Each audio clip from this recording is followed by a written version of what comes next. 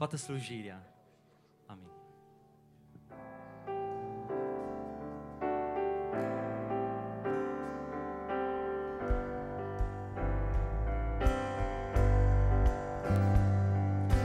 Unii se bizuiesc pe înțelepciunea lor și mulți se bizuiesc pe puterea lor, dar noi ne bizuim, dar noi ne bizuim, dar noi ne bizuim pe puterea Domnului și mă ridic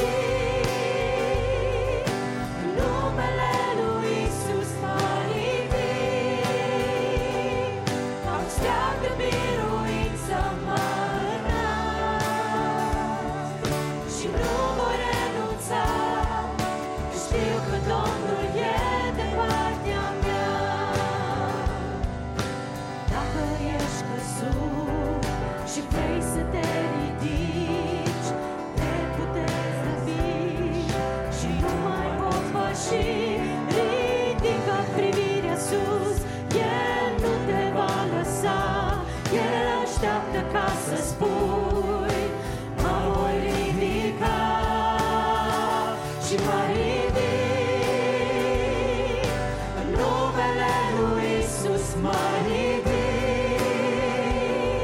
ca un steag de biruință, mă înalt și nu voi renunța, că știu că Domnul e de partea mea și mă ridic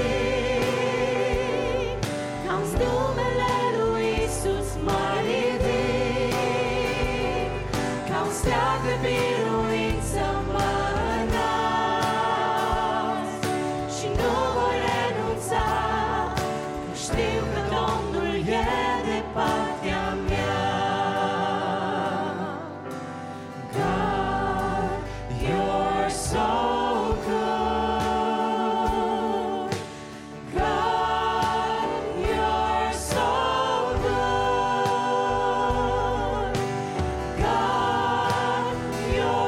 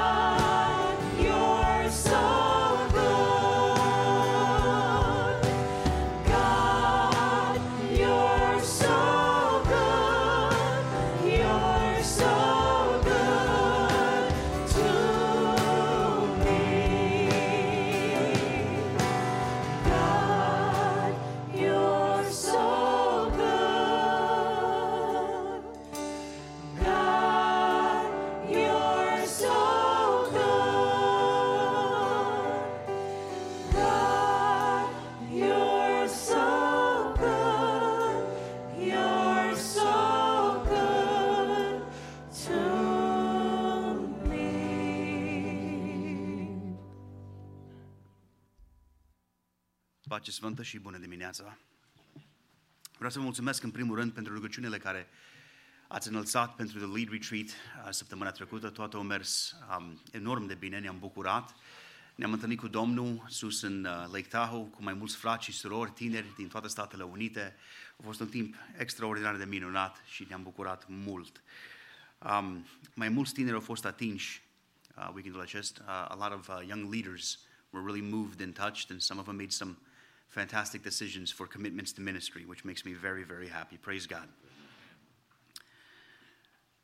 În 2 Corinteni, capitolul 1, versetul 3, zice astfel, zice, binecuvântat să fie Dumnezeu, Tatăl Domnului nostru Iisus Hristos, Părintele îndurărilor și Dumnezeul oricărui mângâieri, care ne mângâie în toate necazurile noastre, pentru că prin mângâierea cu care noi înșine suntem mângâiați de Dumnezeu, să putem mângâia pe cei ce se află în vreun necaz. Amin. In English it says, blessed be the God and Father of our Lord Jesus Christ, the Father of mercies and God of all comfort, who comforts us in all our affliction, so that we may be able to comfort those who are in affliction with the comfort with which we ourselves were comforted by God. Amen. În acest primul îndemn, aș vrea să ne rugăm pentru două lucruri. Ne găsim într-o situație destul de diferită, nu obișnuită. 2 mormântări, 7 zile apart. Problemele care există din pricina corona, problemele care există din pricina the politics that are changing in California, și sunt mai multe lucruri îngrijorare care ne înconjoară. Dar Dumnezeul nostru încă este pe tron. El nu este neveghetor. El vede toate lucrurile și se interesează și iubește pe copiii săi. Și aș vrea în dimineața aceasta să ne rugăm pentru două lucruri simple. În primul rând să ne rugăm pentru cei care trec prin suferințe, ca Domnul să-i mângâie. Ca Domnul să fie de alături de familia, bineînțeles, de familia Birișan, de familia Dejeu și de toți cei afectați, de toți cei care trec prin încercări, și în al doilea rând ca Dumnezeu să ne mărească credința. Amin. În Luca, capitolul 17, versetul 5, ucenicii zice lui Iisus, zice, Doamne, mărește-ne credința. Și aș vrea să venim și noi cu acest dorință înainte lui Dumnezeu, să zicem, Doamne, mărește-ne credința. Ajută-ne, Doamne, pentru timpurile în care ne găsim, să ne crește credința și să putem nu numai să îndurăm cele lucruri grele, ci să avem biruințe deasupra lor. Haideți cu toată biserica în dimineața aceasta să rugăm pentru mângâiere și pentru credință. Cu toată biserica ne rugăm. Tată Sfânt.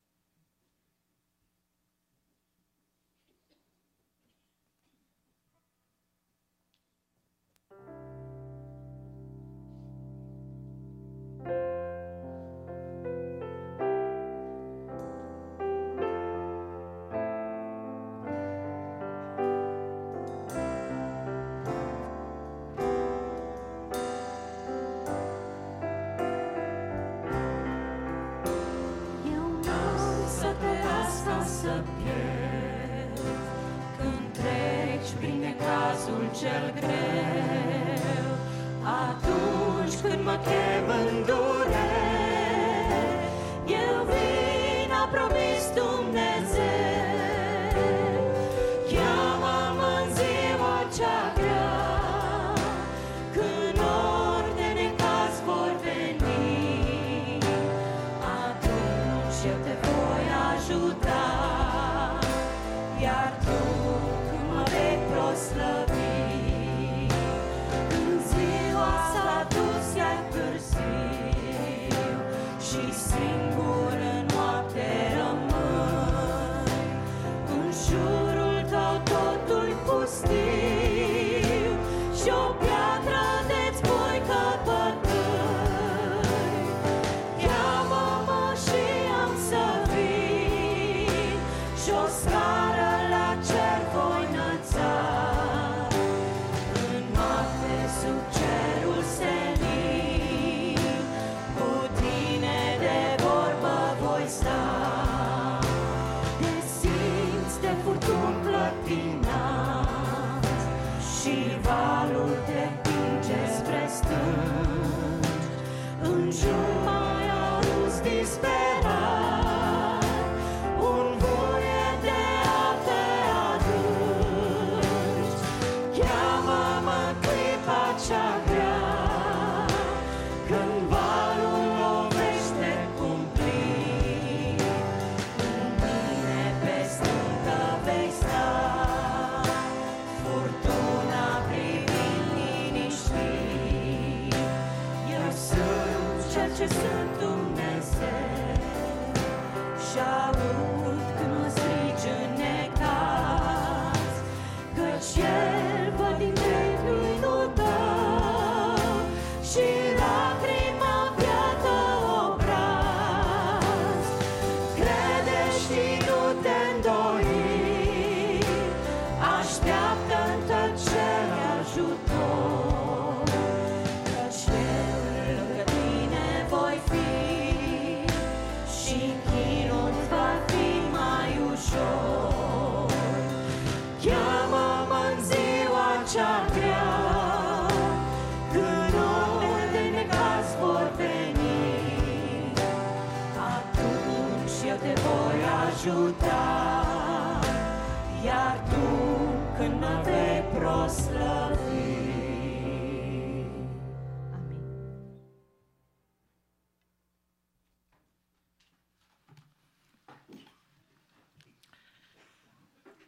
Binecuvântat să fie Dumnezeu! Îi mulțumim lui Dumnezeu că în această dimineață ne-a ajutat să fim în casa Lui. Este un prilej binecuvântat de a-L lăuda pe Domnul și de a fi recunoscători. Cuvântul Domnului în Psalmul 68, versetele 19 și 20, spune așa de minunat: Binecuvântat să fie Domnul care zilnic ne poartă povara, Dumnezeu mântuirea noastră. Dumnezeu este pentru noi Dumnezeul izbăvirilor și Domnul Dumnezeu ne poate scăpa de moarte. Amin. Binecuvântat să fie Dumnezeul nostru care zilnic ne poartă povara. Scopul lui Dumnezeu în exercitarea darului de tămăduire este pentru eliberarea celor suferinți de sub tirania diavolului, care este autorul suferinței. Știm că nu toate bolile sunt urmări ale unor păcate personale, dar bolile se datorează căderii omenirii în păcat. Domnul Iisus Hristos a fost acela care s-a atins de toți acei care erau apăsați de diavolul, de toți acei care erau bolnavi și El i-a vindecat. După ce au trecut marea, spune în Marcu, capitolul 6, versetul 53, după ce au trecut marea, au venit în ținutul Genezaretului și au tras la mal. Când au ieșit din corabie, oamenii au cunoscut îndată pe Iisus, au alergat prin toate împrejurimile și au început să aducă pe bolnavi în paturi, pretutindeni pe unde se auzea că era El. Oriunde intra El, în sate, în cetăți sau în cătune, puneau pe bolnav pe piețe și îl rugau să le dea voie doar să se atingă de poalele hainei Lui, și toți cât se atingeau de El erau tămăduiți. Mărit să fie Domnul! Aceasta a fost lucrarea lui Dumnezeu, glorie lui Dumnezeu.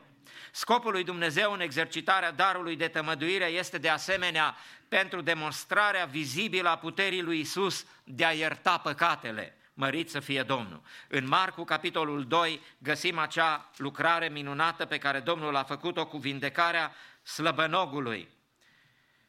Când le-a văzut Iisus credința, a zis slăbănogului: Fiule, păcatele-ți sunt iertate.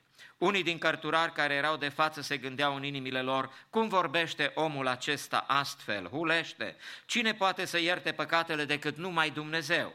Îndată Iisus a cunoscut prin Duhul Său că ei se gândeau astfel în ei și le-a zis: pentru ce aveți astfel de gânduri în inimile voastre? Ce este mai lesne, a zice slăbănogului: păcatele-ți sunt iertate, ori a zice: scoală-te, ridică-ți patul și umblă? Dar ca să știți că Fiul omului are putere pe pământ să ierte păcatele, ție-ți poruncesc, a zis el slăbănogului: scoală-te, ridică-ți patul și du-te acasă. Și îndată slăbănogul s-a sculat și a ridicat patul și a ieșit afară în fața tuturor. Așa că toți au rămas uimiți și slăveau pe Dumnezeu și ziceau: niciodată n-am văzut așa ceva. Mărit să fie Domnul! Scopul lui Dumnezeu în exercitarea lucrării de tămăduire este de asemenea ca să glorifice numele lui Dumnezeu. Oamenii care au fost prezenți acolo când au văzut minunea această lucrare, l-au slăvit pe Dumnezeu, așa arată cuvântul lui Dumnezeu. Și noi avem datoria să-L slăvim pe Dumnezeu în fiecare zi din viața noastră, pentru fiecare lucrare care Dumnezeu o face în viața noastră, pentru că nu oamenii lucrează, ci Dumnezeu este Cel care vindecă și care ridică, și de aceea noi trebuie să-L slăvim și să-L lăudăm pe El întotdeauna. Mărit să fie Domnul! Scopul lui Dumnezeu în exercitarea darului de tămăduire este de asemenea să întărească adevărul că Domnul Iisus Hristos a înviat dintre cei morți. Mărit să fie Domnul! Învierea Domnului Iisus Hristos este punctul de susținere a tuturor minunilor care sunt scrise în cartea lui Dumnezeu și este minunea care face posibilă fiecare minune care are loc. Glorie lui Dumnezeu! Dacă Iisus n-ar fi înviat, noi n-am fi aici în această dimineață, noi n-am fi o biserică a lui Dumnezeu și n-am putea să vedem lucrări și minuni de extraordinare care Dumnezeu le face în viața copiilor săi, când le ascultă rugăciunile și când le rezolvă problemele. Mărit să fie Domnul! Dar lucrul acesta se întâmplă pentru faptul că Iisus este viu în vecii vecilor. Mărit să fie numele Domnului! Scopul lui Dumnezeu în exercitarea darului de tămăduire este să întărească credința noastră și să ne dea curaj în propovăduirea Evangheliei. Mărit să fie Domnul! În Faptele Apostolilor, capitolul 4, în versetele 29 și 30, vedem rugăciunea Bisericii lui Dumnezeu, biserica primară. Și acum, Doamne, uită-te la amenințările lor, dă putere robilor tăi să vestească cuvântul tău cu toată îndrăsneala și întindeți mâna ca să se facă tămăduiri, minuni și semne prin numele robului tău celui sfânt Iisus. Amin. Binecuvântat să fie Domnul. Da, Domnul ne întărește credința și Domnul ne ajută să vestim Evanghelia, pentru că El însoțește lucrarea sa cu semne și cu minuni. Binecuvântat să fie Domnul. Să dorim lucrul acesta, să cerem lucrul acesta, ca Dumnezeu să ne mărească credința, să ne întărească credința și să ne ajute să-i slujim Lui cu bucurie. Credința noastră și dependența noastră totală de Domnul are un rol important în lucrarea de vindecare. Domnul să ne umple pe toți de Duhul Său cel Sfânt, ca să beneficiem de lucrarea măreață a lui Dumnezeu. Și să nu uităm cuvântul lui Dumnezeu scris în Matei 19 cu 26. La Dumnezeu toate lucrurile sunt cu putință. Mărit să fie Domnul! Să credem lucrul acesta, să cerem ca Dumnezeu să lucreze, să ne asculte rugăciunile și să lucreze prin minuni după voia sa și după placul său cel minunat. Lăudat să fie Domnul! Aș vrea să ne rugăm pentru cauzele care le avem în această zi înaintea lui Dumnezeu. Ne vom ruga pentru familii și persoane, așa cum biserica noastră obișnuiește în fiecare duminică să aducem pentru o săptămână timp înaintea Domnului să ne rugăm pentru familiile din biserica noastră. În această dimineață vom purta în rugăciune pe sora Elena Trata, apoi familia Trata, Cristi și Maria și familia Ușva, David și Cristina, și dorim ca Dumnezeu să binecuvinteze aceste familii, Domnul să lucreze și Domnul să cerceteze biserica sa din loc. Să ne rugăm Domnului pentru țara în care trăim, ca Domnul să o binecuvinteze cu multă pace și Domnul să binecuvinteze lucrarea lui Dumnezeu cu prosperitate în țara aceasta. Ne vom ruga Domnului pentru familiile care sunt îndoliate. Familia Birișan, Sora Aurora Birișan a trecut la cele veșnice în săptămâna aceasta care a trecut. Să ne rugăm ca Domnul să mângâie pe fratele Florin și întreaga familie. Ne rugăm Domnului pentru fratele Dejeu, Vasile și sora Aurica, care și-au înmormântat ei fiul, unul din fiilor în vârstă de 34 de ani. Domnul să mângâie familia îndoliată și toate familiile afiliate acestor părinți îndoliați. Ne rugăm Domnului pentru cei care sunt bolnavi. Din Germania ne rugăm Domnului pentru fratele Johann Siegel, cumnatul fratelui Moise, care a fost bolnav de COVID. Ne rugăm ca Domnul să lucreze la vindecarea deplină a fratelui Johann. Ne rugăm pentru sora Florentina Thompson din Dallas, Texas, care este bolnavă de cancer de colon în stadiu incipient. Familiile înrudite cu această soră ne roagă să o purtăm în rugăciune. Domnul să o binecuvinteze cu vindecare.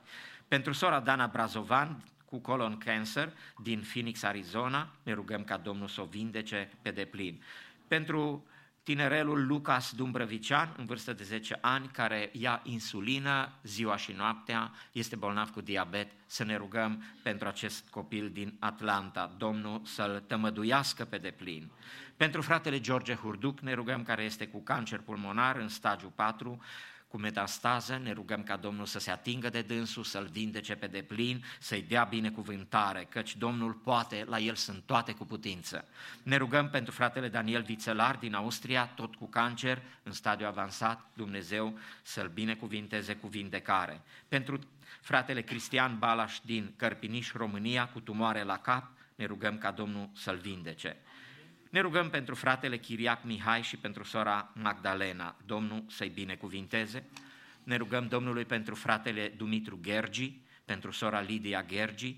Ne rugăm pentru frații seniori ai bisericii, fratele Viorel Toderean, Domnul să-l binecuvinteze, este cu noi în această dimineață, pentru sora Elisabeta Mudrenco, pentru familia Lăpuște, familia Ușvat Gheorghe și Lucreția, Domnul să cerceteze acești frați seniori care sunt și bolnavi, mulți dintre ei nu pot să vină la casa lui Dumnezeu datorită stărilor de neputință, Dumnezeu să-i cerceteze și să-i binecuvinteze. Pentru proiectul de construcție al bisericii noastre, ne vom ruga Domnului ca Domnul să ne dea biruință finală la această lucrare, Domnul să binecuvinteze școala duminicală a bisericii noastre, să binecuvinteze toți copilașii care învață în clasele de școală duminicală aici, în casa Domnului, și pentru Maranata Land, copiii de la 0 la 4 ani care sunt îngrijiți în cadrul bisericii noastre. Domnul să-și binecuvinteze lucrarea. Cu toate aceste cauze vă invit respectuos să vă ridicați în picioare și să înălțăm la tronul divin o rugăciune ca Dumnezeu să-și întindă mâna și să lucreze. Slăvit să fie Domnul. Ne rugăm.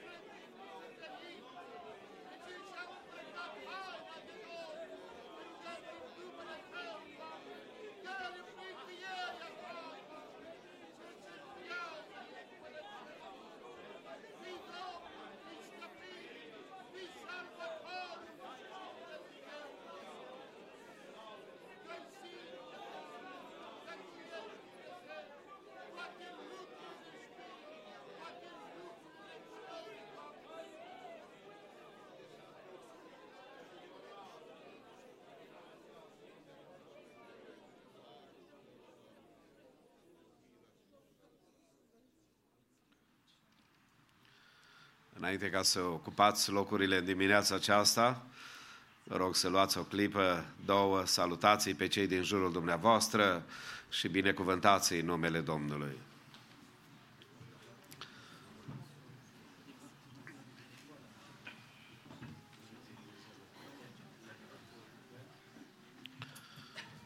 O zi de har și un privilegiu deosebit să ne închinăm Împăratului Împăraților și Domnului Domnilor.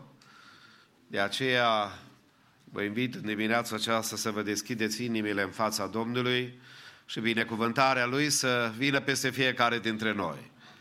Știu că am venit la casa Domnului anticipând ca cercetarea Duhului Sfânt să fie peste viața noastră, peste întâlnirea noastră și cred că Domnul totdeauna va rămâne credincios cuvântului și promisiunilor sale.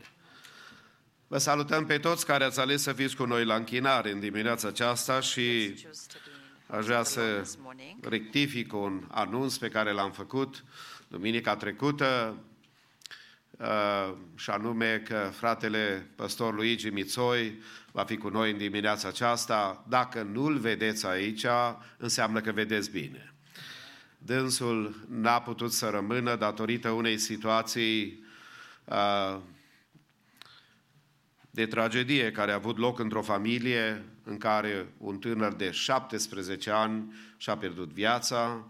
A fost chemat de Domnul la cele veșnice. În seara aceasta au priveghi și mâine serviciu de înmormântare. A trebuit neapărat să plece acasă. Ne rugăm ca Domnul să îl folosească acolo unde este.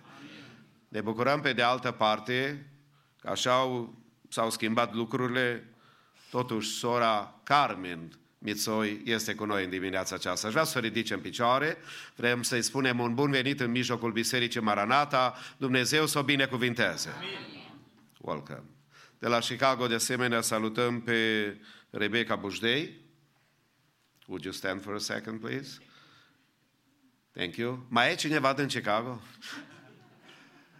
Dacă nu, salutăm pe toți cei care sunt cu noi, deși la un eveniment neplăcut, fratele George Dejeu a fost ieri la înmormântarea your cousin, was he? Yeah.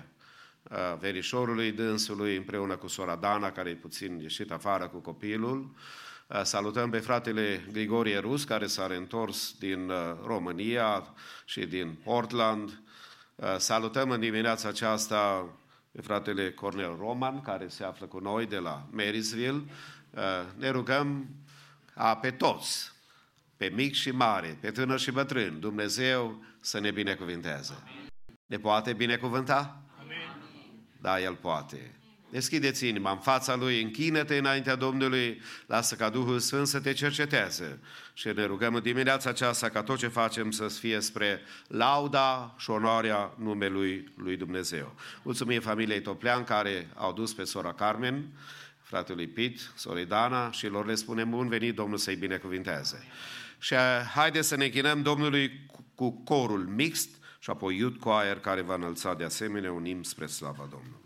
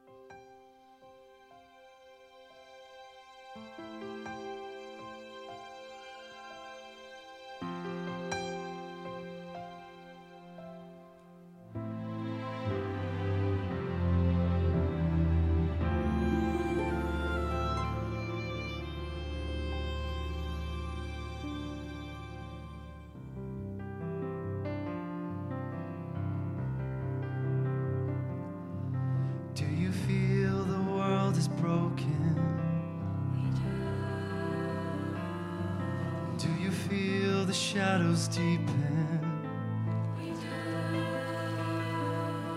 But do you know that all the dark won't stop the light from getting through? Do you wish that you could see it all made new?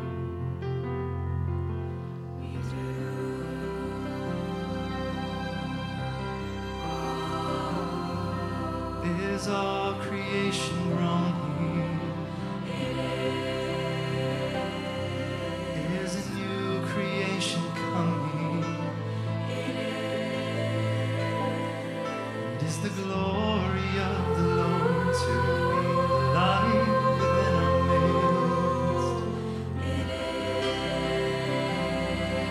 Is it good that we remind ourselves of this?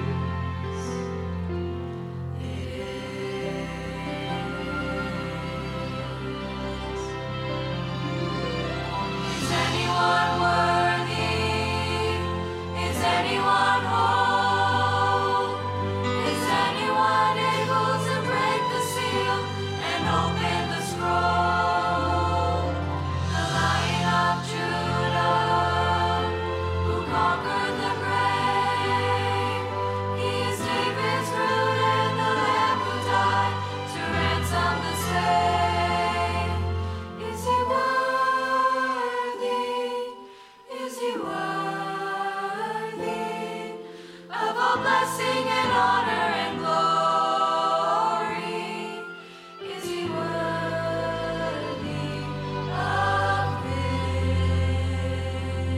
this? He is.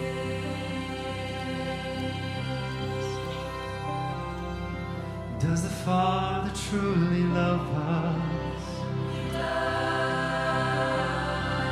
Does the Spirit move among us?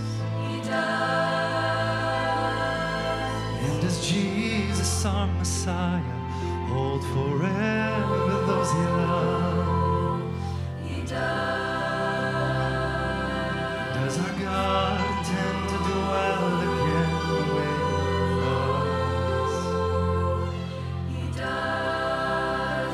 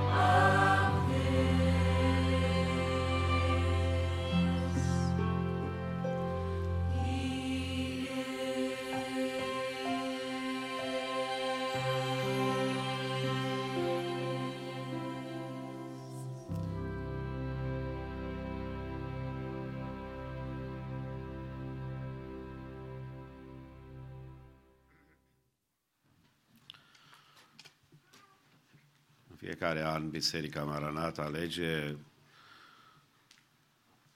anumite pasaje și accente din Sfânta Scriptură care să fie citite public pentru cuvântul lui Dumnezeu, pentru ca și cuvântul Domnului să fie răspândit. Anul acesta suntem în Cartea Psalmilor.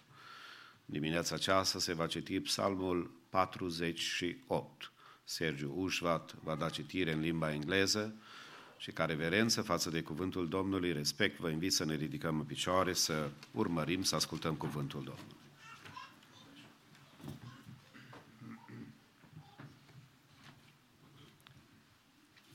Psalms chapter 48. Great is the Lord, and greatly to be praised in the city of our God. His holy mountain, beautiful in elevation, is the joy of all the earth. Mount Zion, in the far north, the city of the great King. Within her cathedrals God made himself known as a fortress. For behold, the kings assembled. They came on together. As soon as they saw it, they were astonished. They were in panic. They took to flight. Trembling took hold of them there. Anguish as of a woman in labor. By the east wind you shattered the ships of Tarshish. As we have heard, so we have seen. So have we seen in the city of the Lord of hosts, in the city of our God, which God will establish forever. We have thought on your steadfast love, O God, in the midst of your temple. As your name, O God, so your praise reaches to the ends of the earth. Your right hand is filled with righteousness. Let Mount Zion be glad. Let the daughters of Judah rejoice because of your judgments. Walk about Zion, go around her, number her towers, consider her well ramparts. Go through her citadels, that you may tell the next generation that this is God, our God forever and ever. He will guide us forever. Amen. În închinarea noastră vom veni și cu darurile noastre de bunăvoie înaintea Domnului, în timp ce cântăm o cântare în comun. Frații responsabili cu corecta, îi rugăm să ne ajută. Vă invit să vă reocupați locurile.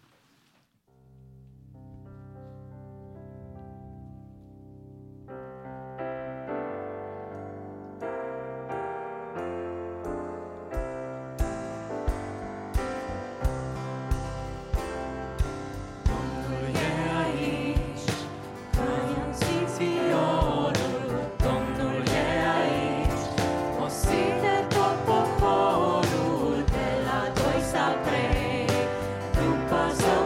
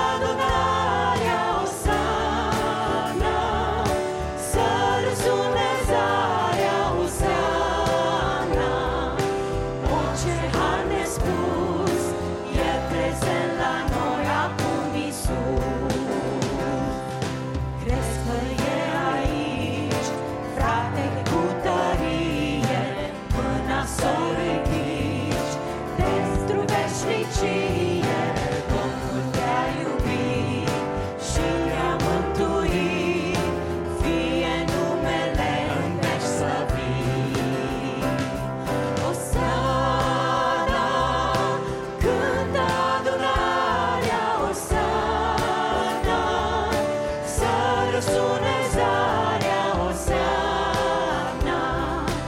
O, ce har nespus e prezent la noi acum, Iisus. Osana, cântă adunarea Osana, să răsune zarea Osana. O, ce har nespus e prezent la noi acum, Iisus. Amin.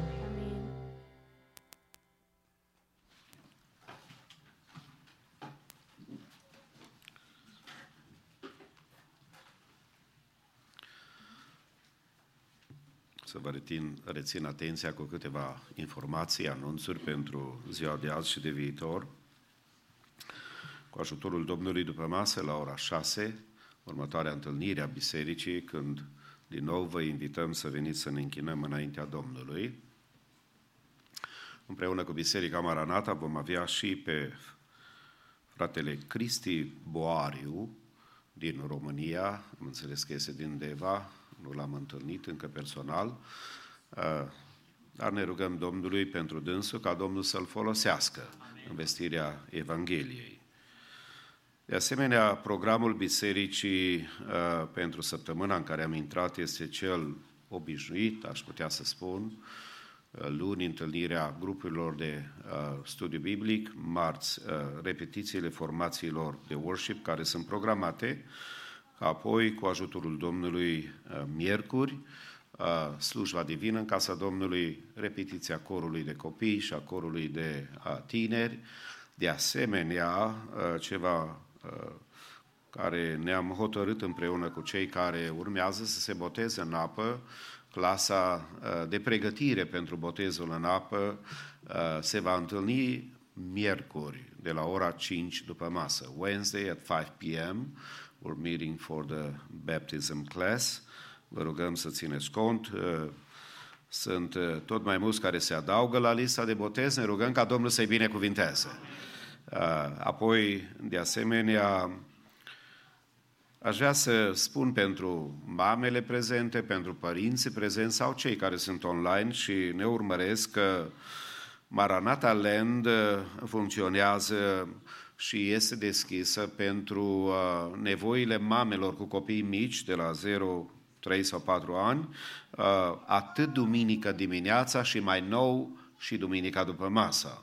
Dacă părinții intenționează și vor să fie în casa Domnului, au ajutor în direcția aceasta. Totdeauna surorile mame care au copii și care beneficiază de slujba aceasta, rugăm să ia legătura cu David Tivadar, ca împreună, fiecare mamă la rândul ei, odată la 2 luni sau cât îi vine rândul, să poată să ajute ca toate să beneficieze de slujirea aceasta. Mulțumim Domnului de copiii care se nasc în Biserica Maranata și familiile care sunt binecuvântate. Domnul să le binecuvinteze. Dar cu binecuvântarea aceasta vine și muzică în plus în biserică. De aceea construim o biserică nouă, că avem nevoie de condiții mai optime, dar mai presus ne rugăm ca Domnul să ne binecuvinteze. Reamintesc tuturor că ultimile bănci, atât în partea mea dreaptă, dumneavoastră stânga și stânga mea și partea dumneavoastră dreapta, sunt rezervate pentru părinți cu copii mici. Mame care au cărucioare, care au copii nevoie să-i duc afară, vă rugăm să țineți cont de lucrul acesta. În vederea evenimentelor care au avut loc, și anume a chemării la cele veșnice a sorei Aurora Birișan, tinerii nu vor avea întâlnirea lor obișnuită aici la biserică, ci o vor avea la Case Park, la parc, locul de întâlnire obișnuit a lor, vineri după masă, ca apoi, sâmbătă dimineața, de la ora 10, să avem un serviciu funebru pentru sora Aurora Birșan. De la ora 10, sâmbătă dimineața, aici, în casa Domnului, o să avem această întâlnire. Vă rugăm să țineți cont de programarea aceasta și cât se poate să fiți alături de fratele Florin Birișan și restul familiilor, rudenilor care sunt, de pe acum dorind în toată inima ca Dumnezeu să-i mângâie. Apoi, sigur că prin ajutorul lui Dumnezeu, duminica viitoare, prima duminică a lunii mai, cu ajutorul Domnului, la slujba de dimineață ne vom pregăti să participăm la cina cea de taină și sigur că slujbă vom avea și după masă cu ajutorul Domnului, dar până atunci ne încredințăm în brațul lui Dumnezeu. Domnul pe toți să ne binecuvinteze și să ne dea putere să stăm înaintea Domnului, închinându-ne în dimineața aceasta și onorându-i numele, împreună cu sora Laura Brazovan și Rebecca Bujdei, care vor avea un duet, după care corurile unite, United Choirs, vor cânta o cântare spre lauda Domnului și în urmă Worship Team va călăuzi biserica în închinare, ca după toate punctele acestea să ne pregătim, să ascultăm cuvântul Domnului și ne rugăm pentru fratele Cornel Roman ca Domnul să-l folosească.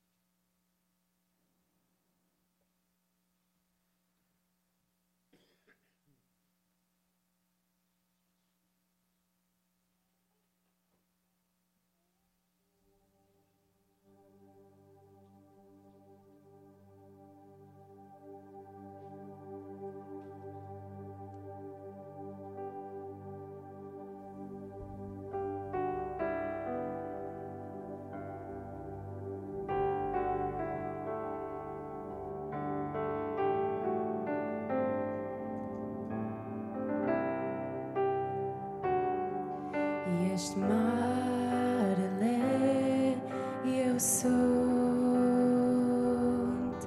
În lumina umbrei tale mă ascund. Acoperit de har, mă odihnesc atunci când tu apari. Nu e munte prea mare, nu-i pustiu prea uscat, nu e vale prea adâncă, nu-i nimic mult prea greu, nimic mult prea greu. Nu e munte prea mare, nu-i pustiu prea uscat, nu e vale prea adâncă, nu-i nimic mult prea greu, nimic mult prea greu. Ești paciun, furtun, la cuvântul tău și stele se suspun. Mi-ai dat puterea ta să fiu mai mult decât eu pot visa. Nu e munte prea mare, nu-i pustiu prea uscat, nu e vale prea adâncă, nu-i nimic mult prea greu, nimic mult prea greu. Nu e munte prea mare, nu-i pustiu prea uscat, nu e vale prea adâncă, nu-i nimic mult prea greu, nimic mult prea greu. Și orice s-ar întâmpla, tu rămâi de partea mea.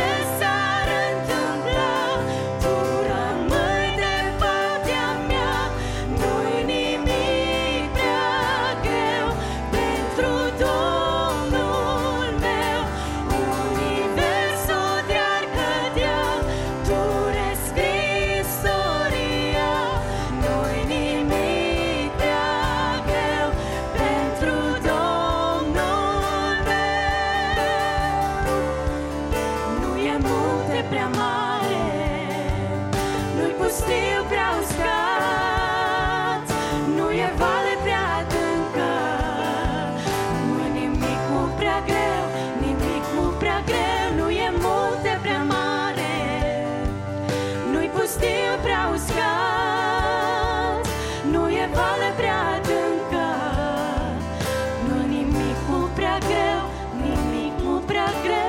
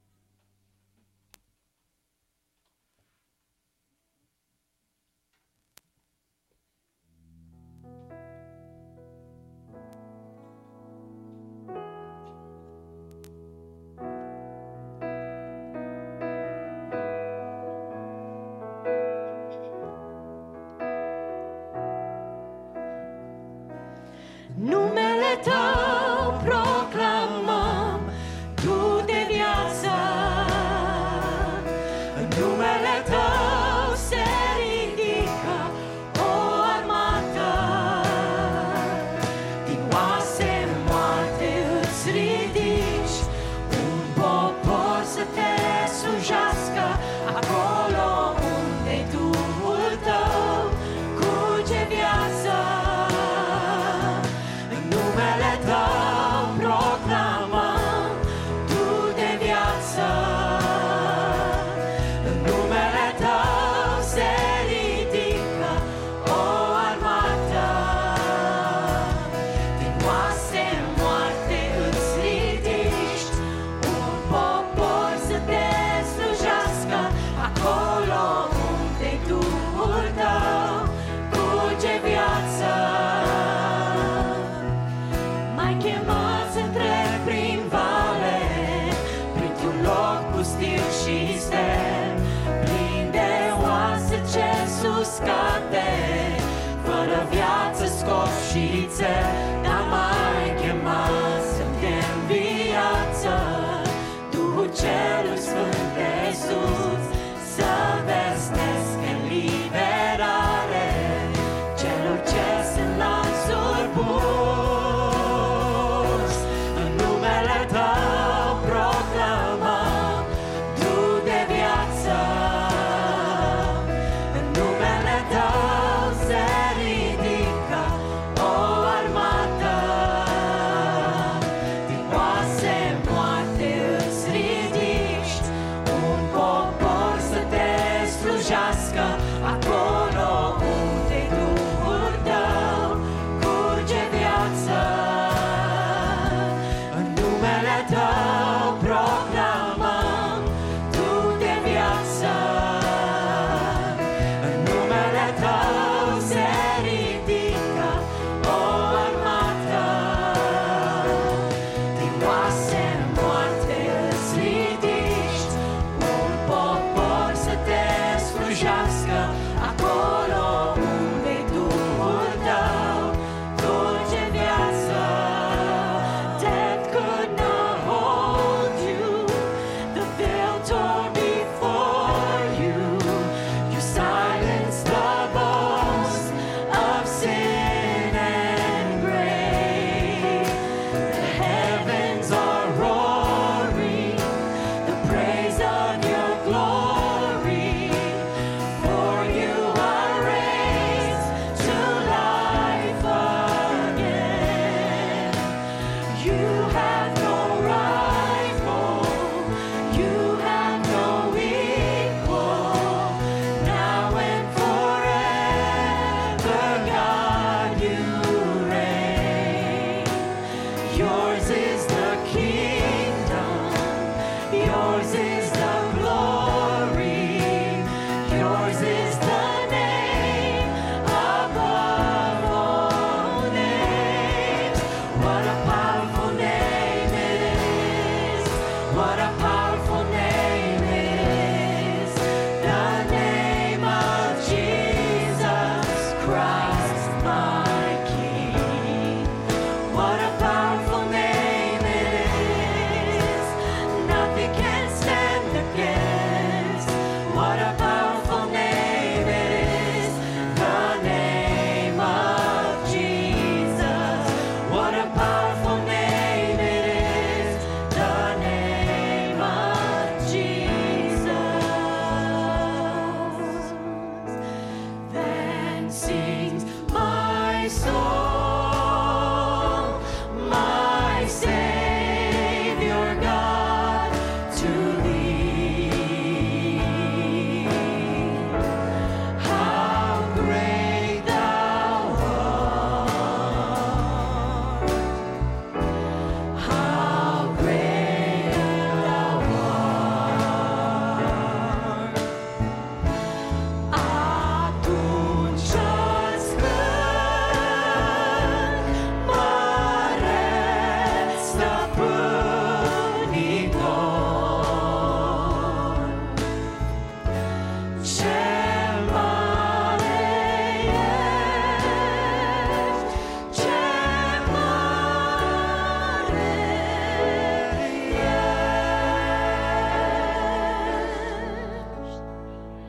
Dumnezeul nostru.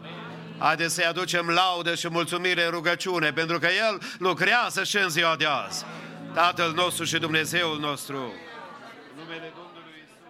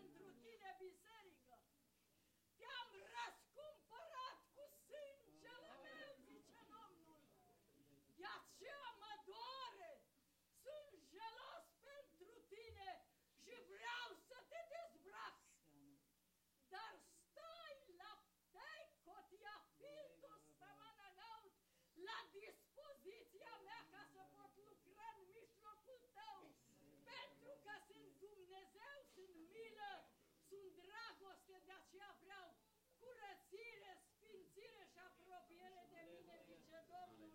Amin.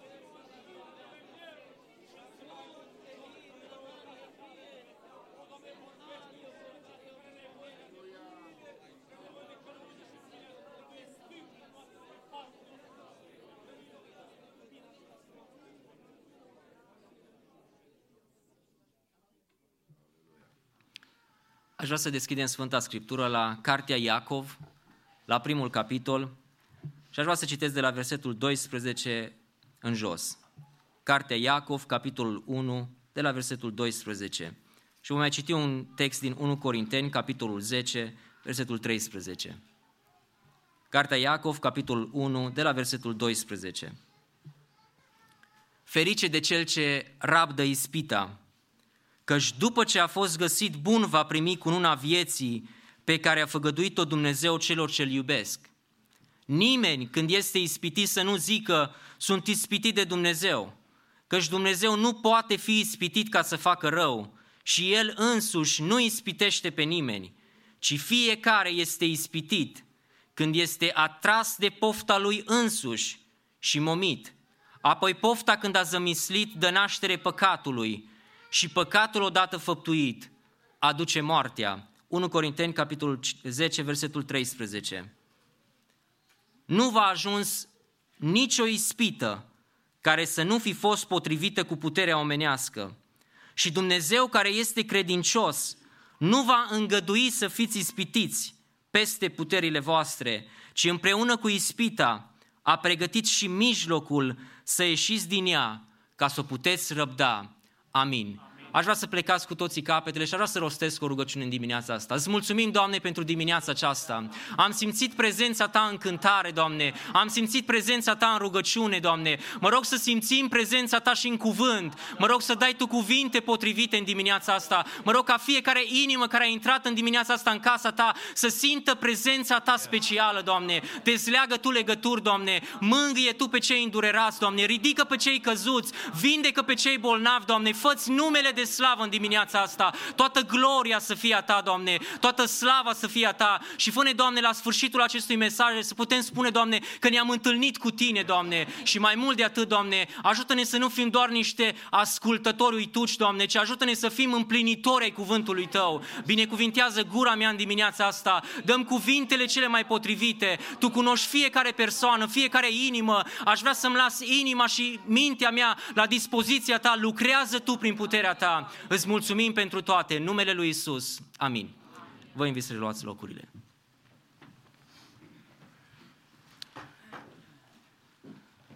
Vă aduc saluturi de la biserica din Marysville și salutul nostru este exact numele bisericii dumneavoastră. Maranata, Domnul nostru vine. Mă rog ca Dumnezeu să vă binecuvinteze.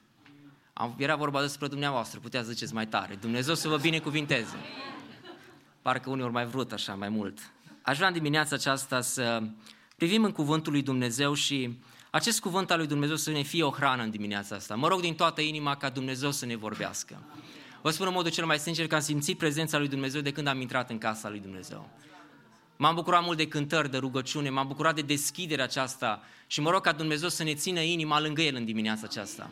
Aș vrea în dimineața asta să vorbesc despre un subiect cu care fiecare dintre noi ne confruntăm. Dacă este cumva vreunul care n-a fost ispitit până acum, am o veste bună pentru el. am o profeție pentru el, va fi ispitit. Dacă n-ai fost până acum, cu siguranță vei fi. Poate vei fi ispitit până la sfârșitul programului, că o să fie o predică lungă. N-a zis nimeni amin. Nu știu cum va fi mesajul în dimineața asta, dar mă rog ca Dumnezeu să-ți vorbească. Ispita este o experiență pe care o avem fiecare dintre noi. Indiferent că suntem mai tineri, cu mai multă experiență, indiferent că suntem mai în vârstă, indiferent că am venit în România, suntem în America, mai bătrâni, mai tineri, oricine am fi, trecem prin această etapă a vieții, trecem prin această experiență, ispita. Și vreau să încep în dimineața asta mesajul meu cu o întâmplare din istorie. Probabil mulți dintre dumneavoastră cunoașteți legenda calului troian. Se spune că grecii au vrut să atace cetatea Troia și aproximativ 2 ani de zile au făcut pregătiri. S-au gândit cât de mare să fie armata, ce fel de armament să folosească, cât de mult să pornească împotriva acestei cetăți. S-au gândit la o grămadă de strategii.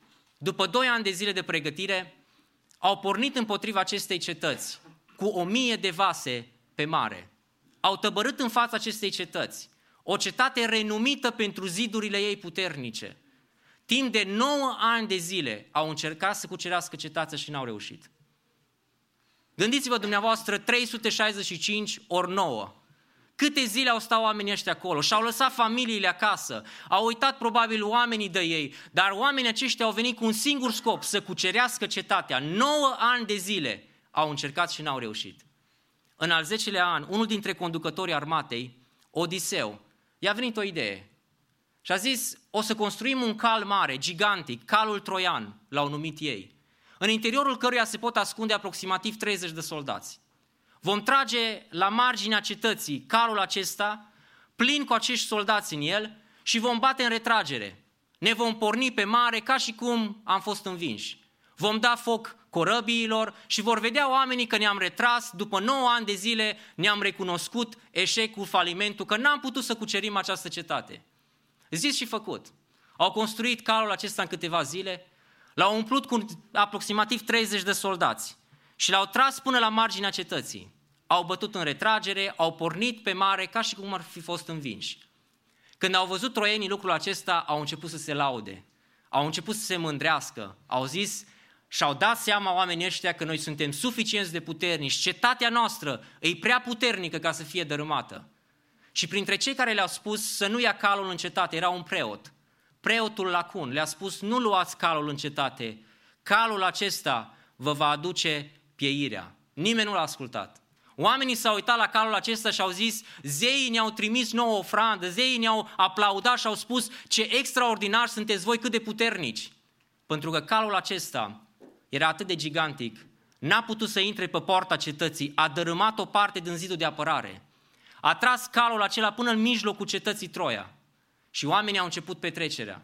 Au început distracția până după miezul nopții. Petrecere, distracție, băutură. După miezul nopții, toți străjerii obosiți, sătui de distracție, s-au dus la culcare. Pe la miezul nopții, cei 30 de soldați împreună cu Odiseu au coborât din calul troian. Au omorât toți străjerii. Au deschis porțile cetății. Toată armata care a pornit în retragere cândva, s-a întors înapoi și ceea ce n-au reușit să facă în 9 ani de zile, au reușit într-o singură noapte. Frați și surori, cetatea Troia nu este altceva decât viața mea și viața dumneavoastră.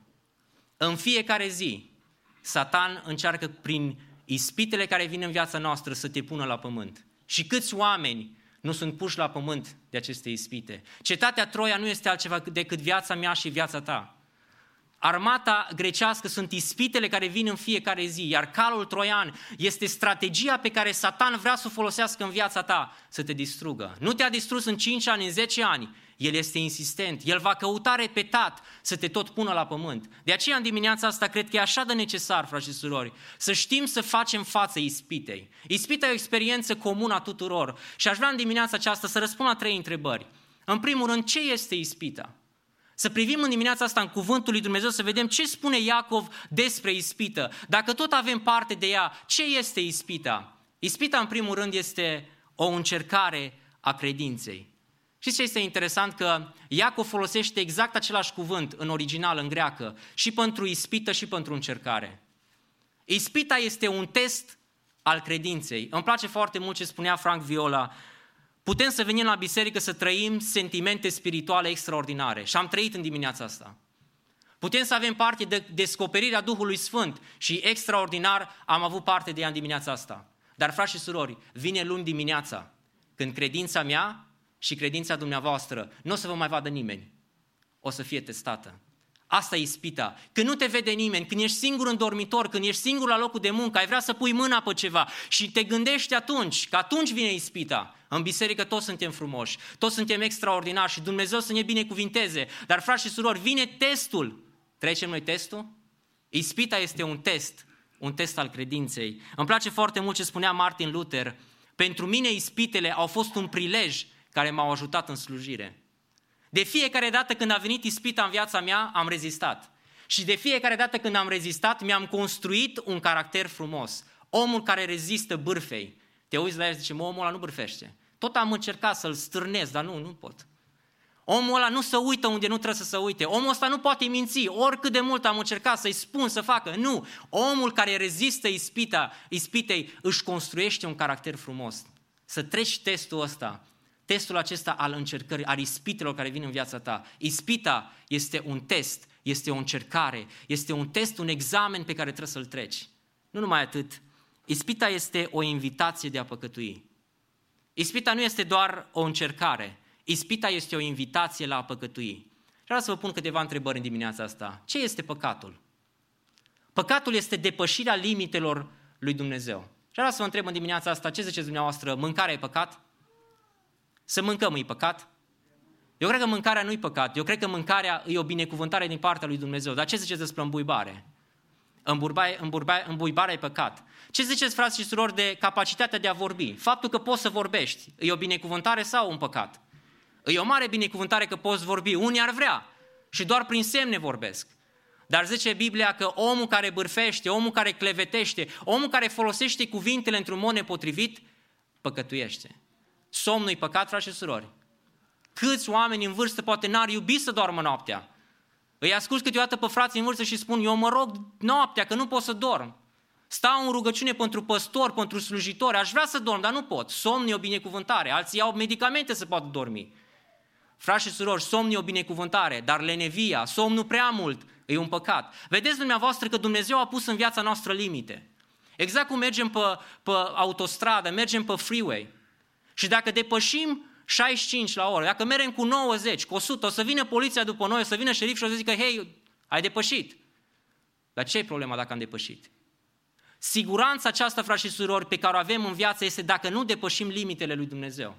Atâta timp cât Dumnezeu lasă în viața noastră niște limite, Dumnezeu nu le lasă ca să ne îngrădească libertatea. Aud așa de mulți tineri, așa de mulți oameni care spun, de ce Dumnezeu pune atâtea reguli? Să nu faci aia, să nu faci cealaltă, să nu. Dumnezeu este un Dumnezeu legalist.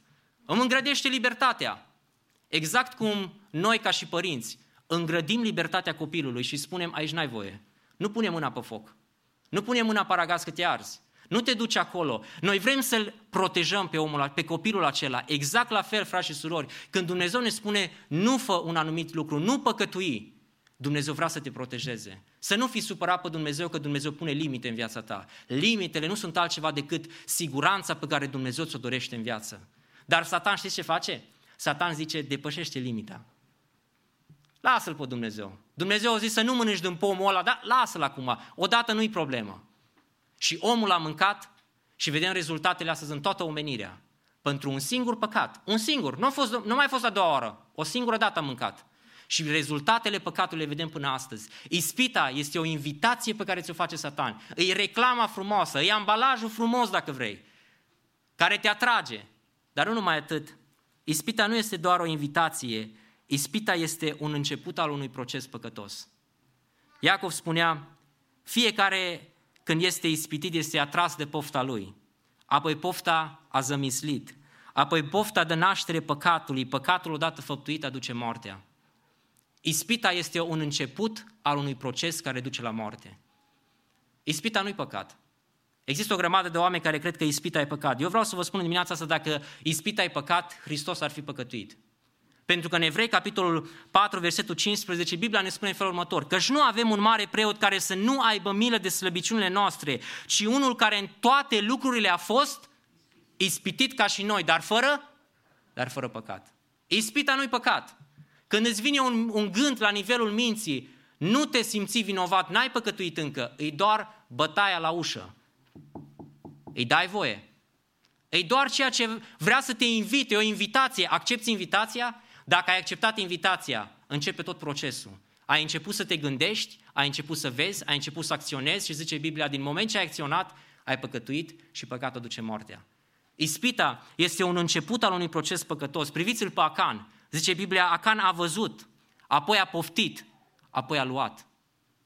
Când a luat, deja a ajuns să păcătuiască. Când s-a uitat doar, n-a fost păcat. Prima privire nu-i păcat. Când te uiți a doua oară, a treia oară, când începi deja să dai drumul minții să se gândească, începe păcatul să lucreze în viața ta. De aceea când ești ispitit, nu te simți vinovat, încă n-ai păcătuit, încă ești protejat, încă e doar la ușă, închide ușa, trage jaluzelele, închide, desparte-te de locul acela, oprește procesul acesta al păcatului la ispită. Dacă nu rezistăm ispitei, dragii mei, vom ajunge cu siguranță să păcătuim. Că ține 3 ani, că ține 5 ani, că ține 10 ani, că ține 2 minute, 3 minute, procesul acesta este imediat după ce tu ai deschis ușa păcatului. Ispita este un proces, este începutul unui proces. Și aș vrea să spun în dimineața aceasta, dacă am văzut ce este ispita, aș vrea să vedem ce zice Iacov despre cum este ispita. Am văzut ce este ispita. Ispita este o încercare a credinței. Ispita este o invitație de a păcătui. Ispita este un început al unui proces păcătos. Dar cum este ispita? Și aș vrea tare mult în dimineața asta, eu când am studiat textul acesta, m-am descoperit aici în textul acesta. Am văzut exact în felul acesta cum descrie Sfânta Scriptură ispita. Exact așa este, frați și surori. În primul rând, ispita este individuală. Fiecare dintre noi suntem ispitiți. Iacov exact așa spune în versetul 14. Fiecare este ispitit. Nu toți suntem ispitiți la fel, dar toți suntem ispitiți, frați și surori. Fiecare cu ispita lui. Altul are darul vorbirii. Măi, frate, zice, hai să-ți vorbesc despre cineva. N-ați auzit motivul ăsta, zice, motiv de rugăciune, frate, zice, hai să îți dau un motiv de rugăciune. Ai auzit de fratele? Ce-a făcut fratele? Unii sunt ispitiți cu bârfa. Lăsați motivele astea de rugăciune, frați și surori. Altul e ispitit cu mândria. Măi, frate, zice, ceasca meu, regina Elisabeta o mai avut. Să vezi, frate, dacă eu îmi cumpăr niște pantofi, dar și dacă ți-l cumperi tu din același loc, a mei sunt cei mai extraordinari. Mândria. Unul e ispitit cu mândria, altul e ispitit cu somnul. Îl suni dimineața la 5, îl înțelegi că poate doarme. Îl suni la 9, iară doarme. Îl suni la 10, dar tu când lucri? Dar eu după masă. După masă câteva ore, 2-3 ore și mi-ajunge. Fiecare dintre noi, frați și surori, suntem ispitiți într-un anumit domeniu. Fiecare avem ispitele noastre. Priviți-l pe Moise. Biblia îl descrie pe Moise, dacă ar fi să-i faci o descriere a lui Moise printr-un singur cuvânt, ea zice blândul. Un om blând. Un om care îndura mult. Dar zice Biblia că la un moment dat o lua tablele legii și o da cu ele de stâncă. Așa s-o mânia de tare de numai. M-am săturat să văd poporul ăsta. Omul care era cel mai blând de pe fața pământului a fost ispitit să se mânie. Priviți-l pe Ilie, omul curajului. Când mă uit la Ilie și citesc biografia lui Ilie din Sfânta Scriptură, rămân șocat. Când mă gândesc cum omul ăsta profețește împotriva Baalilor, cum se ridică împotriva prorocilor mincinoși și la un moment dat zice Biblia că a fost ispitit să fugă de o femeie. Omul curajului este ispitit cu frica. Priviți-l pe Hristos, însuși Hristos a fost ispitit. Priviți-l pe Daniel. Daniel în Babilon a fost ispitit să nu fie un om credincios. Să se potrivească și el babilonienilor, să se potrivească trendului, să se potrivească vremurilor, să fie și el în trend cu vremea. Și omul acesta a fost ispitit. Fiecare dintre noi, dragii mei, suntem ispitiți. Fiecare avem ispita noastră. Nu-ți pot spune o ispita cu care te confrunți, dar cred că în dimineața asta, dacă ești sincer, și aș vrea să fii sincer în dimineața asta, să recunoști la nivelul minții tale, Doamne, am ispitele mele, Tu mi le cunoști, Tu știi rugăciunile când vin la biserică, Tu știi rugăciunile de duminică, de timpul săptămânii, când mă rog înaintea Ta și zic, Doamne, dă-mi biruință împotriva ispitelor, Tu îți cunoști ispita Ta personală. Ispita nu e doar individuală, ispita este inevitabilă. Ispita este, dragii mei, inevitabilă. Iacov spune, fiecare când este ispitit. Nu zice dacă este ispitit. Nu putem evita ispita. Oricât de mult ai încercat să eviți ispita, nu o poți. Poți evita anumite ispite, dacă te ferești de anumite locuri, anumite persoane, anumite momente, dar ispita la nesfârșit nu o poți evita. Știți de ce? Pentru că trăim în firea pământească, pentru că trăim în lumea aceasta și pentru că există Satan. Atâta timp cât va exista firea pământească, cât va exista Satan în lumea asta, va exista și ispita. De aceea nu poți evita ispita, dar îmi place foarte mult ce spunea Martin Luther. Nu poți opri păsările să treacă deasupra capului tău, dar le poți opri să-și facă cuib în capul tău. Câți avem cuiburi în capurile noastre? Și mă înțelegeți ce vreau să spun când spun prin lucrurile acestea. Câți dintre noi nu dăm drumul, cuibărim acolo tot felul de lucruri. Și Dumnezeu zice în dimineața asta, e inevitabilă ispita, dar nu uita un lucru, poți să eviți să-și facă cuib în capul tău. Evită lucrul acesta. Ispita nu este doar inevitabilă, ispita este irezistibilă. Iacov spunea în felul următor, fiecare când este atras. Știți că oamenii caută păcatul pentru plăcerea care le oferă păcatul? Știți că oamenii nu caută păcatul de dragul păcatului. Păcatul întotdeauna vine cu plăcere. Niciodată păcatul nu o să vină cu gust amar. Ascultă-mă ce spune dimineața asta, niciodată. Păcatul întotdeauna vine cu gust dulce în viața ta. Dacă păcatul n-ar avea atracție, nimeni nu l-ar dori. Dar pentru că păcatul are plăcere, de aceea oamenii caută păcatul. M-am tot întrebat de ce o grămadă de tineri se droghează. Știți de ce se droghează? Pentru că drogul le oferă plăcere. M-am gândit la tineri care stau probabil pe site-uri nepotrivite. De ce unii stau și sunt consumați de lucrurile acestea? Pentru că păcatul oferă plăcere. De ce uneori ne place să vorbim despre alții? Știți ce spune Biblia despre păcatul bârfei? În Proverbe 26:22. Cuvintele clevetitorului sunt ca niște prăjituri. Vă plac prăjiturile? Îți dulci. O să le mâncați la miază. Aduceți-vă aminte de predica asta. Dacă prăjiturile n-ar fi dulci, n-ar mânca nimeni. Și așa ne uităm la el și mă, cât zahăr e aici. Dar nu ne interesează asta. Până noi ne interesează că-s dulci. Așa și cuvintele clevetitorului. La început zice, nu l-a băgat nimeni în seamă. Hai zice, frate, că știu despre X și despre Y. Dintr-o dată, urechi de elefant, toată lumea ascultă. Toată lumea e interesat. Nu știu dacă ați observat, nimeni nu i-a băgat în seamă până atunci, dar de atunci toată lumea îi bagă în seamă. Pentru că păcatul este în viața noastră și ne oferă plăcere. Păcatul îl căutăm pentru că oferă plăcere. Priviți ce zice Biblia despre Adam și Eva în Genesa 3:6. Femeia a văzut că pomul era bun de mâncat, plăcut de privit și că era de dorit ca să deschidă cuiva mintea. Eu am stat și m-am întrebat dacă fructul acela, că nu zice Biblia ce fel de fruct era, dacă pomul acela avea niște fructe stricate. Ce ziceți? Ne-am uitat la ele, oai ce foame mi de ele. Așa poftam după ele. Eu cred că fructul ăla o arăta bine. O arătat atractiv. O arătat apetisant. Te-ai uitat la el și zici, mă, abia aștept. Unde e Adam? Fugi de aici repede că vreau să mănânc în pomul ăsta. Pentru că păcatul întotdeauna e atractiv. Zice Biblia despre Acan, am văzut în pradă o manta frumoasă de șinear. Mă gândeam dacă era rupt o leacă. Dacă era așa murdărită toată din noroi. Nu mă uit eu la de-aștia. Eu mă uit la brand. Eu vreau ceva de calitate. 200 de sicli de argint și o placă de aur. Dacă era ceva fier vechi pe acolo. Azi zice, fier vechi ăsta e bun. Îl duc la fier vechi, iau și eu ceva mărunți. E ok, eu sunt mulțumit. Nimeni nu s-a uitat la ele, frați și surori. Dar ne uităm la păcat, știți de ce? Și dacă sunteți sinceri în dimineața asta, de aceea ne căutăm păcatul. Pentru că ne oferă plăcere. Pentru plăcerea care ne oferă păcatul, de aceea oamenii trăiesc în păcat. Zice Biblia despre Saul, la fel, zice, a văzut oile cele mai bune, pe ale rele le-a lăsat, pe ale șchioape, pe care nu le-a băgat nimeni în seamă, netunse, nemâncate, slăbite, le-a lăsat acolo. S-a uitat numai la alea bune. Când mergeți și cumpărați o haină, așa că vă uitați la ea mai rea, nu? Zice, Domnul, care e haina cea mai ruptă care o aveți? Vreau să o cumpăr eu.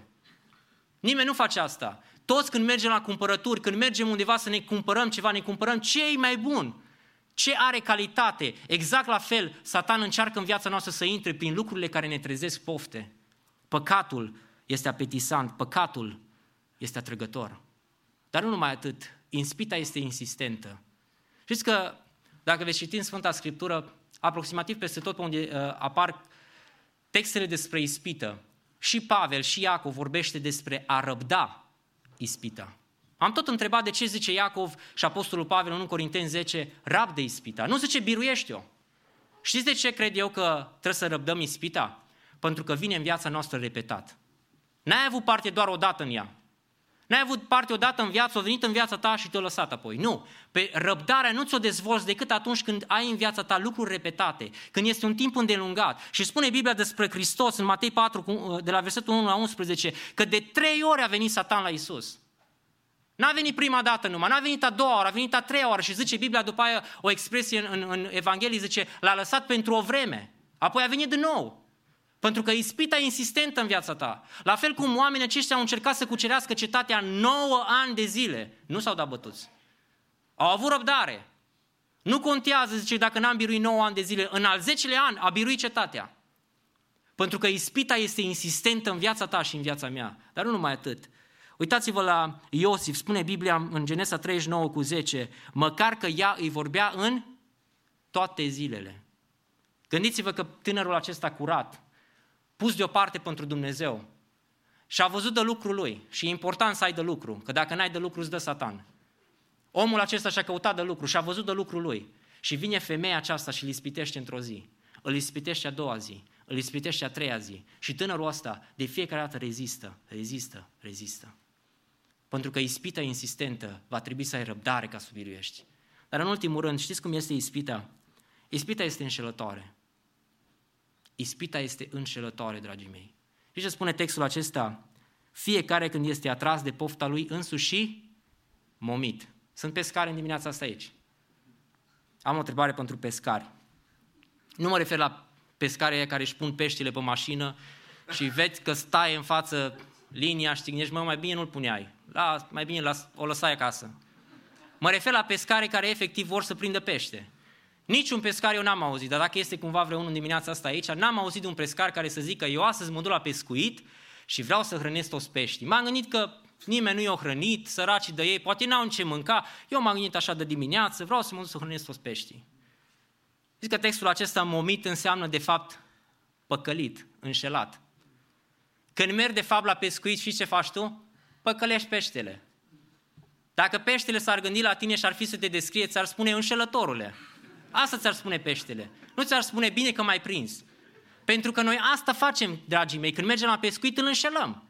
Exact asta face Satan cu ispita. Tu ai crezut că o să fii extraordinar de bucuros, tu ai crezut că o să primești bucurie, că o să fii împlinit. Și vine Satan și zice, l-am prins acum. Și după ce te-o prins, ți-ai dat seama că ai fost înșelat. Pentru că ispita are totdeauna rolul de a te înșela. Și dacă aș termina predica în dimineața asta, aici ar fi suficient. Pentru că, frați și surori, ispita este înșelătoare. Ispita nu are scopul de a-ți aduce bucurie. Ispita are scopul de a te înșela. Și priviți pe Esau. Deci e Biblia că într-o familie s-au născut 2 tineri. S-au născut ei copii, dar au crescut. Și tinerii aceștia, Iacov și Esau, unul s-a făcut casnic, celălalt vânător. Nu e nicio greșeală în meseriile care ți le alegi în viață. Esau a fost vânător și într-o zi zice Biblia că s-a întors acasă, rupt de obosit, terminat, s-a uitat la frate său și a văzut pe frate său că face o ciorbă de linte și s-a uitat la el și a zis, auzi, zice, vreau să mănânc la restaurantul ăsta tău. Dă-mi din ciorba asta că dacă nu-mi dai mor. Exagerează. Și Iacov se uită la el și zice, măi, zice, la restaurantul meu nu se mănâncă numai dacă plătești înainte. Și nu numai așa, zice, numai VIP-urile. Astea, very important persons. Astea vin la mine, zice, dacă ai drept de întâi născut, ai? Dacă n-ai, nu, atunci nu-i pentru tine. Dar dacă îl ai, atunci plătești înainte. Nu știu dacă dumneavoastră ați fost vreodată la restaurant să plătiți înainte. Sigur vei ia bani înainte, că dacă nu-i bună mâncarea, să nu cumva să aibă o problemă. Dar omul acesta zice, plătești înainte și îți dau mâncarea. Și zice Biblia că a mâncat, s-a săturat și la final zice Biblia că el și-a vândut dreptul de întâi născut. Și ce presupunea dreptul de întâi născut în vremea aceea? Presupunea 3 lucruri. În primul rând, avea dreptul de întâi născut în vremea aceea, presupunea că atunci când tata moare, tu preiei conducerea familiei. Tu ești conducătorul familiei. Apoi, dacă tata împărțea averea și la cel de-al doilea îi dădea $2,000, la primul trebuia să-i dea 4.000, trebuia să-i dea dublu. Era o lege din Vechiul Testament. Dumnezeu a făcut legea asta, nu eu și nici ei. Dumnezeu a lăsat legea asta. Dar nu numai atât. Prin cel care urma să preia conducerea familiei, urma să se nască Mesia, pentru că făcea parte dintr-o familie, familia lui Avram. Și nu numai atât. Omul acesta, știți ce a făcut, zice Biblia, a mâncat o ciorbă de linte. Știți ce era ciorba de linte în vremea aia? Și ce era? Era hrana obișnuită a săracului. Aș vrea în dimineața asta, dacă este cineva interesat, am la mine, nu știu dacă am, dar îmi fac rost repede, de o gumă de mestecat. Și aș vrea, dacă este cineva interesat, să-mi dea mașina lui pentru o gumă de mestecat. Sau casa lui, câți dintre dumneavoastră? Dacă este cineva, să ridice mâna, că vreau neapărat. Exact asta a făcut Esau. Dreptul de întâi născut, lucruri valoroase pentru lucruri de nimic. Pentru o ciorbă de linte. El în casa bogatului. Cine murea în casa lui Isaac? Cine murea? Era un om bogat. Cum să moară Esau de foame în casa lui? Omul acesta și-a vândut lucruri de valoare pentru lucruri de nimic. Și zice Biblia în Evrei, în capitolul 12, că mai la urmă a vrut să capete binecuvântarea și o plâns cu lacrimi. Nu o plâns așa numai, să se vadă, să cadă bine la poză. Nu, o plâns cu lacrimi, a fost frământat în inima lui, durere în inima lui, dar degeaba. Tranzacția a fost făcută deja. Aduceți-vă aminte de Iuda, care zice Biblia, pentru 30 de arginți. 30 de arginți tradus în ziua de astăzi ar fi undeva la $10. Pentru $10 l-a vândut pe Mântuitorul. La final, zice Biblia, a mers în templu și a aruncat bănuțe de argint. Dar degeaba, că nu a mai primit nimic înapoi. Tranzacția a fost făcută.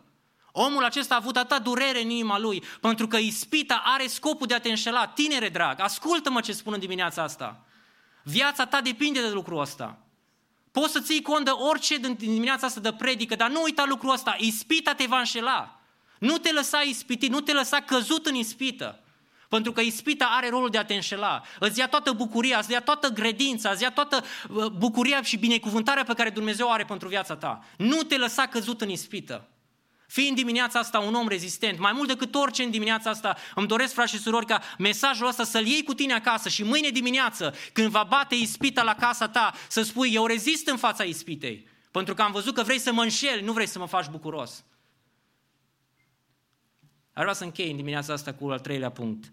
Cum să fim rezistenți în fața ispitei? Am văzut ce este ispita, am văzut cum este ispita și aș vrea să răspund cum este sau cum putem să fim rezistenți în fața ispitelor. Știți că răbdarea este o caracteristică a Duhului Sfânt, a roadei Duhului Sfânt. Și aș vrea să vă spun în dimineața asta un lucru. Putem să ne chinuim să facem predicile cele mai extraordinare. Putem să mergem la psihologii cei mai talentați, putem să avem capul mare cu toate informațiile, vreau să vă spun un lucru. Dacă ne lasă Duhul lui Dumnezeu lipsiți de roada Duhului Sfânt, degeaba e toată predica mea. Aș vrea în dimineața asta roada Duhului Sfânt, că numai Duhul Sfânt rodește asta. Te poți chinui tu cât vrei, poți să faci tu să te disciplinezi, dar dacă nu-i roada Duhului, nu-i Duhul Sfânt care rodește în tine, degeaba. Dar aceea în dimineața asta aș vrea rezistența aceasta în fața ispitei, Duhul lui Dumnezeu să ne-o dea. Să fii rezistent. De duminică până duminică, să vii la biserică să spui, mulțumesc, Doamne, că am fost rezistent. Să nu vii tot cu capul plecat. M-am săturat de capete plecate, frați și surori. M-am săturat de oameni care cad totdeauna, de oameni care vin la biserică, iar am căzut, iartă-mă, iar am căzut, iartă-mă. Dumnezeu nu vrea tot să cazi. Dumnezeu vrea să fii rezistent. Dumnezeu vrea să fii biruitor. Vrea să mergi în lumea asta cu un mandat extraordinar, cu misiunea lui Dumnezeu. De ce să cazi întotdeauna? Cum să fii rezistent? În primul rând, rezistă prin prevenire. Ai grijă la 3 lucruri. Ai grijă la locurile ispititoare, ai grijă la persoanele ispititoare și ai grijă la momentele ispititoare. Știți că e foarte important să ai grijă la locurile ispititoare? În Proverbe, capitolul 7, versetul 6 și 8, Biblia spune despre un tânăr. Stăteam la fereastra casei mele și mă uitam prin zăbrele. Nu știu dacă dumneavoastră aveți obiceiul ăsta să stați să priviți pe geam. Am zărit printre cei neîncercați și priviți caracteristica pe care o spune înțeleptul. Am văzut printre tineri pe un băiat fără minte. Eu când am zis cu lucrul ăsta, m-am deșteptat dintr-o dată și am vrut să văd de ce băiatul ăsta e fără minte.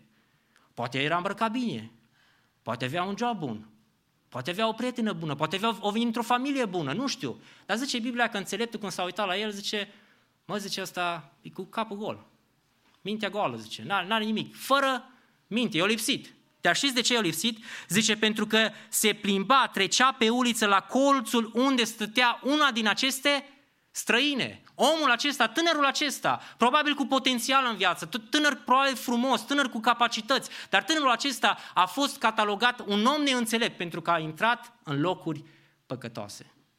Ai grijă pe unde umbli, tinere drag. Frate și soră, ai grijă pe unde umbli, ai grijă de locurile păcătoase. Noi ne gândim câteodată că e un loc păcătos, îi poate o discotecă, un club de noapte și îi un loc păcătos. Dar s-ar putea un loc păcătos poate să fie o discuție cu cineva la o bârfă. Știți că de obicei cafeaua merge bine cu bârfă. Aveți grijă la cafeaua cu bârfă.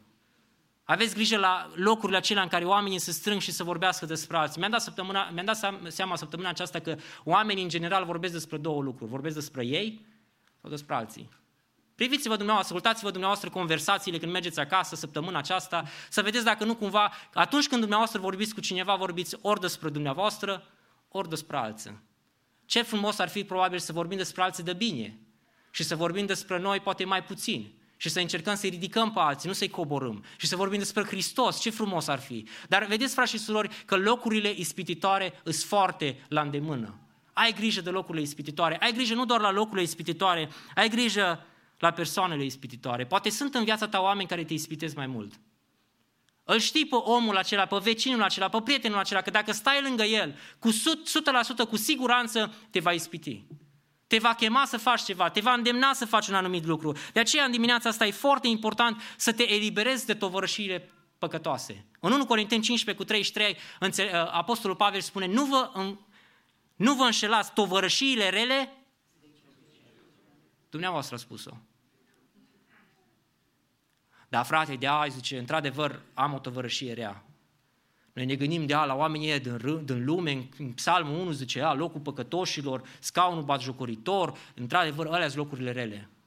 Dar stau și mă gândesc, frați și surori, dacă nu cumva poate uneori persoane păcătoase și persoane ispititoare sunt chiar între noi. Știți că la un moment dat Hristos s-a uitat la Petru și a zis, tu ești o pricină de potignire pentru mine, înapoi a mea Satanul, la Petru, la omul care o sta lângă Hristos, la ucenicul Domnului. S-a uitat la el și a spus, tu ești o pricină de potignire, tu ești o ispită, tu vrei să mă ispitești. Și de multe ori ne ispitim între noi, frați și surori, feriți-vă de lucrurile astea, feriți-vă de persoanele ispititoare. Apostolul Pavel îi spune lui Timotei, ferește-te de Alexandru Căldăraru, că e un om care m-a făcut mult rău. De anumiți oameni, frați și surori, dați-mi voie să vă spun, nu vreau să mă apropii.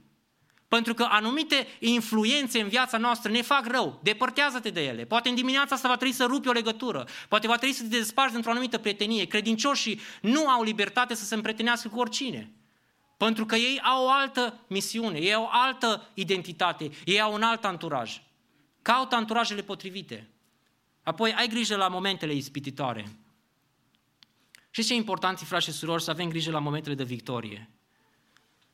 Atunci când am biruit în viață, atunci când Dumnezeu ne-a dat succes, știți că suntem așa de predispuși să cădem?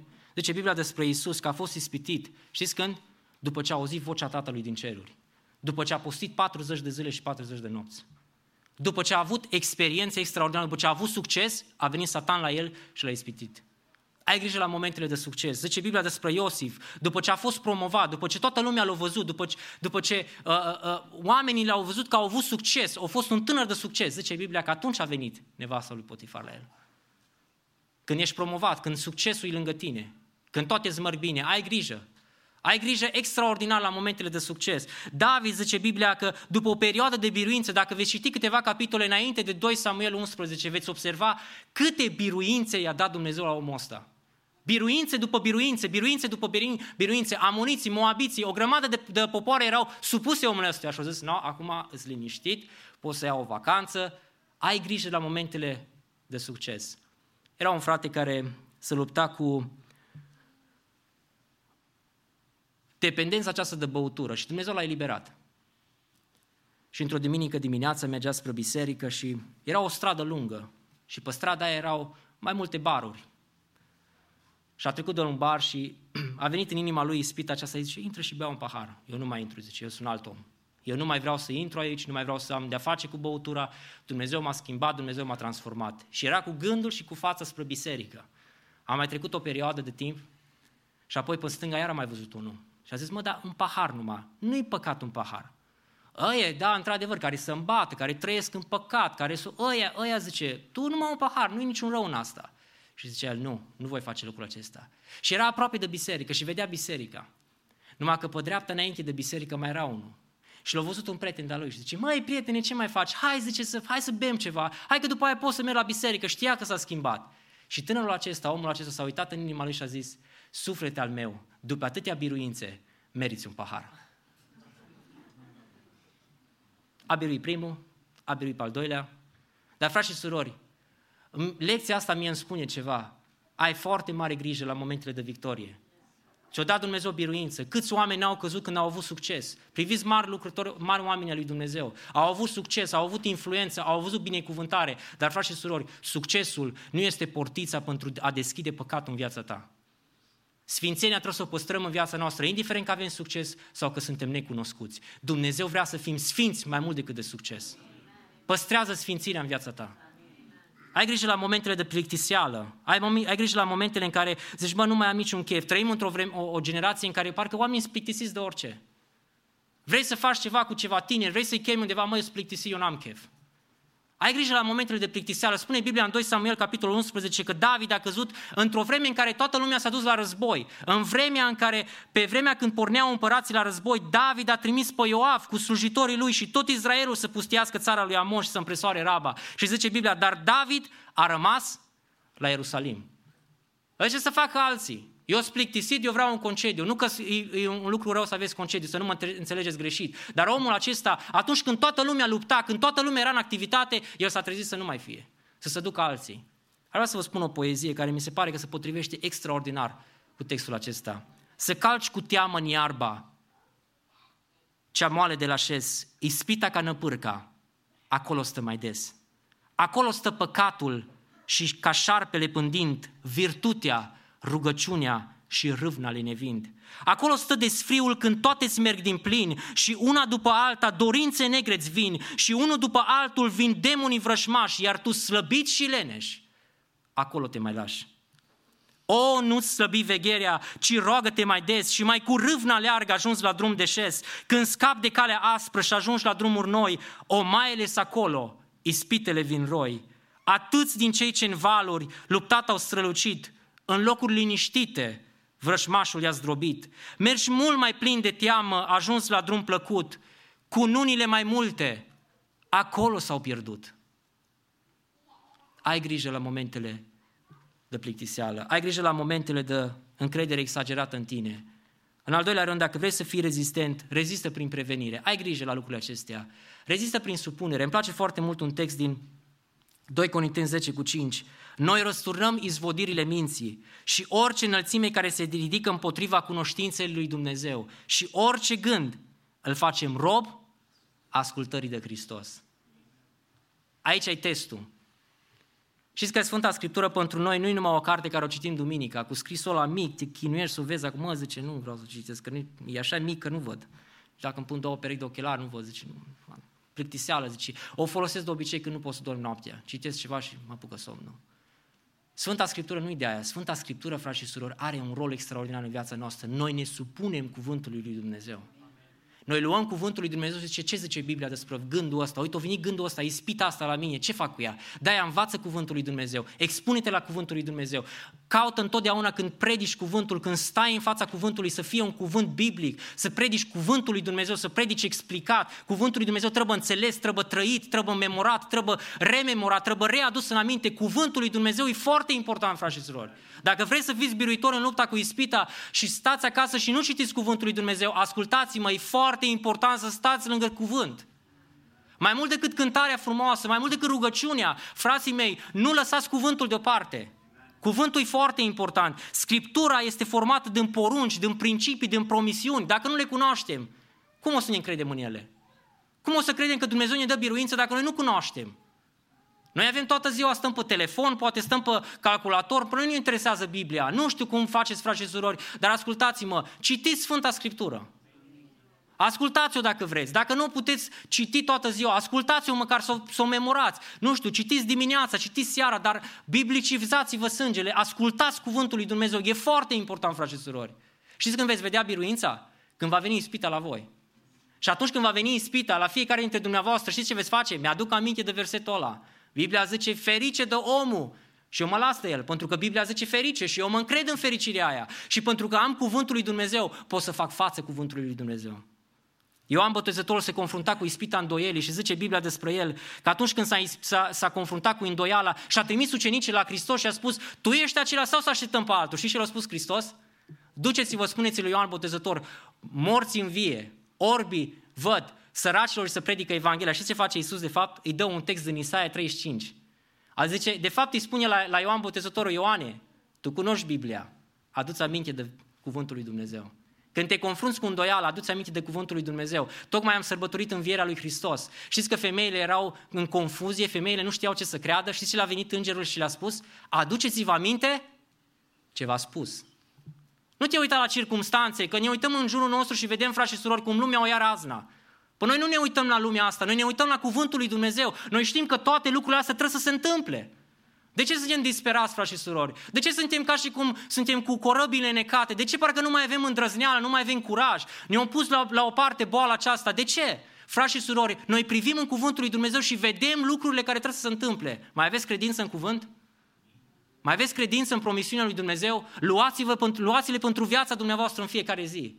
Îmi place așa de mult de ce zicea Augustin. Știți că omul acesta, Augustin, care era un om idolatru, un om păcătos, un om imoral, s-a pocăit pentru că a auzit în inima lui, în mintea lui, un verset din Romani, capitolul 13 cu 12. Noaptea aproape a trecut, se apropie dimineața, să ne dezbrăcăm de faptele întunericului și să ne îmbrăcăm în faptele luminii. Când a auzit el textul ăsta, a zis: ăsta e verset pentru viața mea.